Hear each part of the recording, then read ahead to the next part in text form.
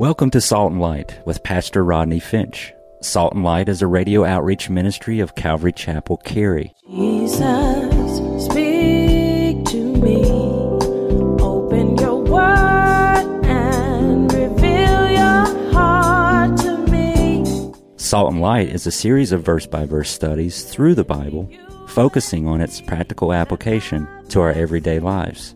Salt and Light is recorded live at Calvary Chapel, Cary in Apex, North Carolina. Stay tuned. At the end of the program, we will give you information on how to contact us, so be sure to have a pen and paper ready. Today, Pastor Rodney will be teaching from the book of Malachi, chapter 1, so grab your Bibles and follow along. Now with today's teaching, here's Pastor Rodney. The doctrine of election. God chose Jacob before he elected Jacob to receive the blessing before Jacob could do anything good or evil. Well, that teaches us right off the bat that Jacob didn't deserve the blessings. God elected him to have them. Amen. The doctrine of election. Now, there are a lot of people who have a problem with this verse. They have a problem with Jacob I have loved, Esau have I hated. And they say, I got a problem with the Lord hating Esau. Well, I have a problem too, personally. I have a problem too, because my problem isn't the Lord hating Esau. My problem is the Lord loving Jacob. If you know the story, you know what that means. God said, I love Jacob. Don't you know the Bible said Jacob was the heel catcher or the heel snatcher, something like that. He was a heel snatcher. The Bible says Jacob was a conniver. Jacob was a little con man. See, that's why I got a problem with God loved Jacob. That's where my problem is. Jacob was a con man. And you know the story. He wrestled with the angel and his name was changed from Yaakov, Jacob, to Israel, which means what? Governed by God. You see, but the truth is, every single one of us deserves to be rejected. So why I have a problem with God loved Jacob is that we all deserve to be rejected. In some way, we are all little con men. I didn't think I'd get too many amens there. But we are, in some way, we're all not good. And so my problem is God elected anyone. I mean, when you think about it, God elected Jacob. Someone once wrote this, talking about the doctrine of election. Someone once said this: the doctrine of election is so deep and rich that if you try and explain it, you may lose your mind. But if you try to explain it away, you'll lose your heart. And that's very, very true. The truth be told is I marvel that I'm elected. I marvel that I'm chosen. D.L. Moody said that I'm sure glad God chose me before I was born, because I don't think he would have chose me after I'd done some living. That's true. It's all grace. Amen. It really is all grace. I heard this story of a young black kid in Memphis, and I've told you this story before, of a young black kid in Memphis, Tennessee, who wanted to join a conservative fundamental church, and the elders asked him, well, how did you get saved? He answered, I did my part and God did his part. Well, the elders thought they had him, and so they asked him, what was your part and what was his part? Well, the boy replied, well, my part was sinning. I ran from God as fast as these little rebellious legs would take me, and my sinful heart would lead me. I ran from him, but he done took out after me till he done run me down. I love that. Election. See, this boy, this little black kid in Tennessee, he understood a very, very deep theological doctrine of Scripture. Grace. Amen. Election. Choosing. And people want to argue about whether, God chooses some and God, people here's a couple things. People get upset and angry about God choosing. I don't have a problem with God choosing. And I don't know why people get upset with God choosing, because it's an interesting thing is that we get to choose. Look, what if somebody chose your wife? You may not like that. You get to choose your wife. You get the privilege of choice, but God doesn't. People want to argue choosing and election, and I say God is God, and God can choose whomever he wants. And because God knows the end from the beginning, God chooses based on his foreknowledge. Amen. God chooses based on his foreknowledge. Well, then how do I know if I'm chosen? How do I know if I'm elected to be saved or not? Well, then I say to them, would you like to be saved? No. Well, then you're not elected. It's not that difficult, people. It really isn't. Well, would you like to be saved? Yeah. Okay, well, let's pray right now. Good. All right, great. You've been elected. Amen. You go, was it that simple? I think so. I mean, people want to spend a whole lot of time arguing about it. The fact is, the Bible says, whosoever will, let them come. So if you want to be saved, you're elected. If you don't want to be saved, then you prove you're not elected. And don't get mad at God about that. So God said, I hated Esau, who is also called Edom, as the text we just read. And God is going to lay waste, destroy his mountains and his heritage. In other words, they will not survive as a nation. Now look at verse 6. A son honors his father, and a servant his master. If then I am the father, where is my honor? And if I'm a master, then where's my reverence? Says the Lord of hosts. To you priests who despise my name, yet you say, in what way have we despised your name? See how religious folks are. God says, you despise my name. I'm a father, you don't honor me. And I'm going to be a master honors his servant, you don't honor me. Oh, really? Well, in what way have we despised your name? Well, God says, hey, in verse 7, I'll tell you. You offer defiled food on my altar, but you say, in what way have we defiled you? By saying the table of the Lord is contemptible. And when you offer the blind as a sacrifice, is it not evil? And when you offer the lame and the sick, is it not evil? Offer it then to your governor. Would he be pleased with you? Would he accept you favorably, says the Lord of hosts? But now entreat God's favor. In other words, repent, that he may be gracious to us. While this is being done by your hands, will he accept you favorably, says the Lord of hosts? Now stop right there. God says a son honors his father and a servant honors the master, but you don't show me the respect of a father or a master. You see, God's heart is broken here. God's heart is broken. Let me share something with you. When a believer sins, he breaks God's law. Or a non-believer, sins, he breaks God's law. But when a believer sins, he breaks God's law and he breaks God's heart. When a believer sins. So God says, listen, you guys are blessed. You're back in the temple, you're back in the land, and now you're apathetical and lazy. God says even an earthly father receives honor from his son, and a servant gives honor to his master. Where is my honor? Where is my reverence from the priest? And instead of repenting, they say, in what way have we despised your name? And in verse 7 through the rest of the chapter, as I mentioned, God tells them exactly how. God says they were defiling the temple of the Lord. You see, the people were bringing their sacrifices to the temple. They were bringing the sacrifices of bulls, and they were bringing the sacrifices of lambs and of rams. The only problem is the sacrifice that they were bringing to God was roadkill.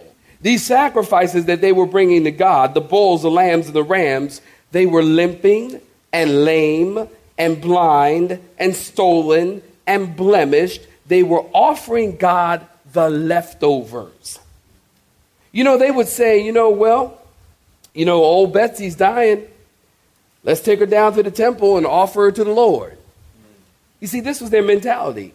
And God says, look, your governor wouldn't even accept that offering. In other words, it's contemptible to give God second best. It is contemptible to give God the leftovers. And unfortunately, folks do that at church. Unfortunately. I've seen it happen in my 10 years of ministry here at Calvary Chapel. I've seen it happen. People buying a new car because this one is broke down. And they say, what will we do with the broke down piece of junk? I know. Let's give it to the church. This is what people do. Well, they're buying a new couch because the cat tore up the old one and urinated all over the old one. Ooh, gross. They go, well, what will we do with this old beat up, torn up couch? Well, I know. Let's give it to the church. People clean out their garage. I kid you not. People clean out their garage. What will we do with the junk that we don't want? I know. Let's give it to the church. It's like, wait a minute now. Listen, can I share something with you? Promise to tell everybody. All right? Listen. God, you know what? I try to figure out how to best say this, and there's just no other way to say it, okay? There's no other way. God does not want your junk. Amen. Now, I labored all day over that one. God does not want your junk. God wants your best. Amen, saints? Amen. You know, we'll get to chapter 3 in just a couple of months. And, but in chapter 3, you know, God wants your best. He wants your life. And when we get to chapter 3, we're going to be talking about tithing. And we want to talk about, we want to know that God does want our best. He wants your life, first of all. God wants your heart. God is more interested, I'm going to say this now and say it again when we get to chapter 3. God is more interested in your life than he is in your wallet. And the principles haven't changed. The offerings that God wanted then is the same that he wants today. The Bible says obedience is better than sacrifice, and to listen is better than the fatted ram. God wants your heart. And what happens is if God can have your heart, then certainly God can have your wallet. But sometimes, more often than not, people try to give God their wallet and try to hold on to their life. They try to hold on. They try to give God. Some people, it's very easy for them to write $50, $100 to God, or to write whatever check that they want. A lot of people do that in church, by the way, guys. A lot of people do that in church. They can write God whatever check they want to write and drop it in the box, and it's not a problem. But they hold on to their life. They hold on to their heart. In other words, God, you can have my money, but you can't have my heart. God says, you keep your money if I can't have your heart. Now, I realize that this is not a message that is very, very popular in the church today. Because more often people are after your wallet than they are your heart. But I want you to know that God is more interested in your heart. And if God can have your heart, see, God is smart. God got this all figured out, see. God says, listen, if I can get a hold of your heart, getting your wallet ain't nothing. You be giving God your house. You be like, oh, God, just take everything. Just take it all. God, take it all. It's all yours. But see, when God only has your wallet, you be like, well, I'll write God $1,000. That's it. You know what I mean? That's all. You know, if church is really good and if pastor's saying things I like, I might throw it an extra 10. Which I don't know why we think $10 in church is a lot of money. God says, no. You hold on to your money if God does not have your heart. You keep your money. And I'd say that to you too as a pastor. I honestly would say that as a pastor. And I know that this could be the demise of this church. But, but I would say that. I would have to say that because God would have me to say that. That amen. Thank you. Y'all pray for me. And but you hold on to your money. I mean, I mean this. I mean this. I really mean this. Am I turning red? Okay. All right. No, because I need to say this because it's true. And y'all know black people get red, then did you? No, I mean this really. You gotta, you know. Let's just move on to verse 10. How's that? But y'all know what I mean. Say amen if you know what I'm talking about. You all right? Y'all all right? All right. Look at verse 10. Who then is... I can't read now. Look at... Who is there even among you who would shut the doors so that you would not kindle the fire on my altar in vain? I have no pleasure in you, says the Lord of hosts, nor will I accept an offering from your hands. For from the rising of the sun, underline verse 11. I love verse 11. Amen. Love it, love it, love it, love it, love it. From the rising of the sun, even to its going down, my name shall be great among the Gentiles. In every place incense shall be offered to my name, and a pure offering for my name shall be great among the nations, says the Lord of hosts. God says, not only are you offering bad offerings, and your heart's not in it, man, these guys wouldn't even open and close the doors of the temple unless they got paid for it. That's what verse 10 is about. So that you would not kindle fire on my altar in vain or for nothing. These guys are like union workers. We won't even do anything unless we get paid for it. They wouldn't serve unless there was something in it for them. And God says, I won't accept that kind of offering. Your offerings are worthless worship, is what God is saying. Did you know that not everything that is offered to God as worship is accepted by God as worship? See, we think it's all good in the church today. We think it's all good. It's all good. Oh, it's all kind of worship. We got every kind of worship. It's all worship. It's all worship. Everything is worship. It's all worship. As long as it's done in the church, it's worship. No, not everything is worship. God doesn't accept everything as worship. Some worship to God is worthless worship. And God is saying, look, I'd rather you shut the doors, lock the church up, than to offer to me worthless worship. God says, I have no pleasure in you. Your offering is profane. It's profane. And then in verse 11, God is saying, because you've rejected me, I'm going toward the Gentiles. And God says, from the rising of the sun to the going down of the same, my name shall be praised. I love that. I was thinking about this. Give me your attention. There are believers all around the world. One thing I love traveling internationally, because it's good to see that there are believers all around the world, that there are people who love and worship God all around the world, all around the globe.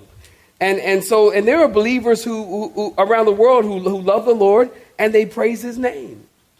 And here's a different take on this verse. And while we are sleeping, somewhere around the world, Christians are worshiping. And while they are sleeping, here in the United States, we may be worshiping. So there's this constant ascending of praise to God. Have you ever thought of that? There constantly somebody somewhere in the world is worshiping God. So God says, from the rising of the sun to the going down of the same, the name of the Lord shall be praised. God's being worshiped all the time, and he loves it, because that's why he created his people. He says, I'm looking for people who will worship me in spirit and what, saints? And in truth. God's name is going to be praised. Well, look at verse 12 as we kind of wrap it up. But you, in verse 12, profane it, in that you say the table of the Lord is defiled, and its fruit, its food, is contemptible. You also say, oh, what a weariness. So tired of ministry. You sneer or sniff at it, says the Lord of hosts. And you bring the stolen, the lame, and the sick. Thus you bring an offering. Should I accept this from your hand, says the Lord? But cursed be the deceiver who has in his flock a male and takes a vow, but sacrifices to the Lord what is blemished. For I am, what, saints? A great king, says the Lord of hosts, and my name is to be feared among the nations. Now, you got to keep this in context before we close.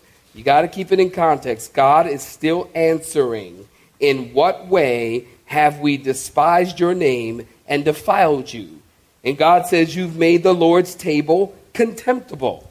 You bring the Lord rotten fruit. You bring the Lord rotten vegetables. And then you say, oh, what weariness, what a burden it is to serve the Lord. See, these priests, now listen close. These priests, they were not grateful for the ministry. They were not grateful that God has chosen them to serve him. They would come to the temple and say, oh, no, it's my turn to serve in the temple. Oh no, I got to be greeter and usher today. You know, why they call me again? I already filled in on the sub list. I can't believe I volunteered for this and now I got to do this. And why did that guy talk so much? I can't believe this church. You know, wham. Call 1-800-WHAM. And the priest, you see, what's happening here is that they're whining about serving the Lord. They are weary because they are burdened. And when they are burdened, then they burden the people. Listen, it is a privilege and an honor to serve God. Amen. It is a privilege. God does not need us. God is perfectly capable of getting his work in the kingdom accomplished without you. But God chooses to use us because God loves us and because God wants us to be partakers of the blessings of the kingdom. You get to serve God. You don't have to serve God. And the moment that you start to complain and to whine about serving God, you should stop serving God because your reward is over. It's done. It's over. Don't ever allow yourself, I don't care if you're 8 or 80, don't ever allow yourself to start whining and complaining about, how weary you are about serving the Lord. Whenever I get, you know what? It's true. We do get tired in the work. I get tired in the work, but I never get tired of the work. Amen. I love serving God. I love doing what I do. I got the best job in the world. You probably argue with me because you got a great job, but I love my job. And I get to have a job and do the work of the ministry at the same time. Amen. And I may get weary in the work, but I never tire of the work. And I try to keep myself fresh and in a place where God is pouring into me because I don't want to get burned out. I don't mind being poured out, but I don't want to get burned out. We talked about that. And when people get burned out, remember, you're in the flesh. You've been in the flesh a long time when you get burned out.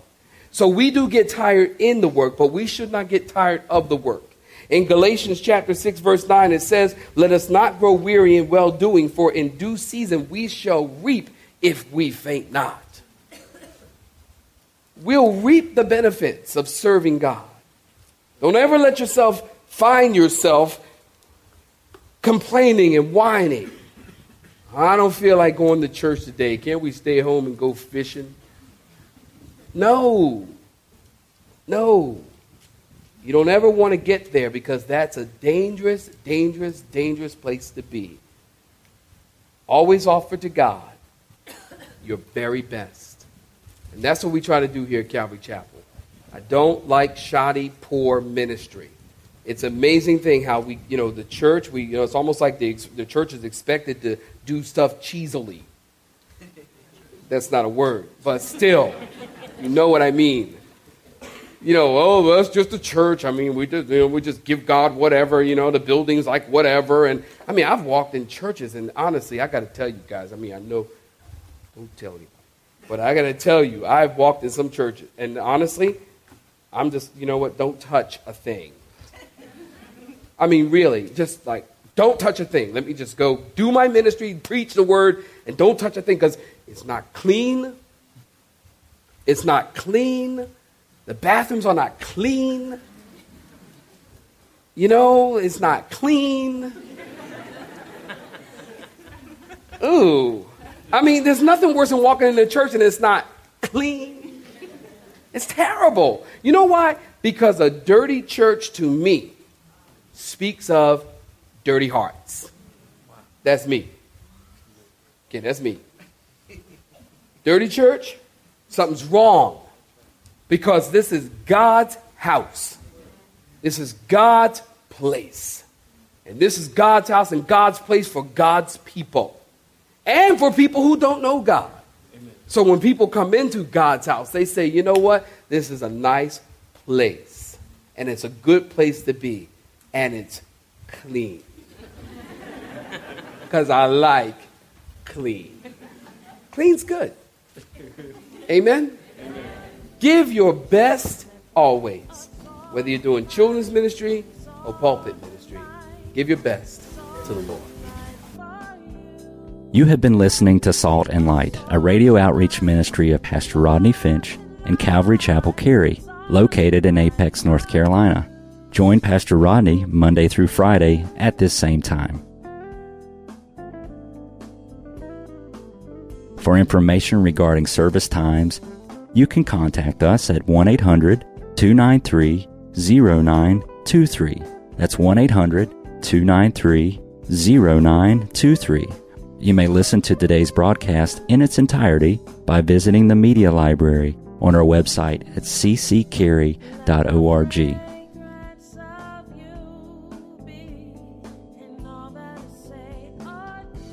We would like to thank you for tuning in to Salt and Light and pray that you have been blessed. Until next time, may you be salt and light.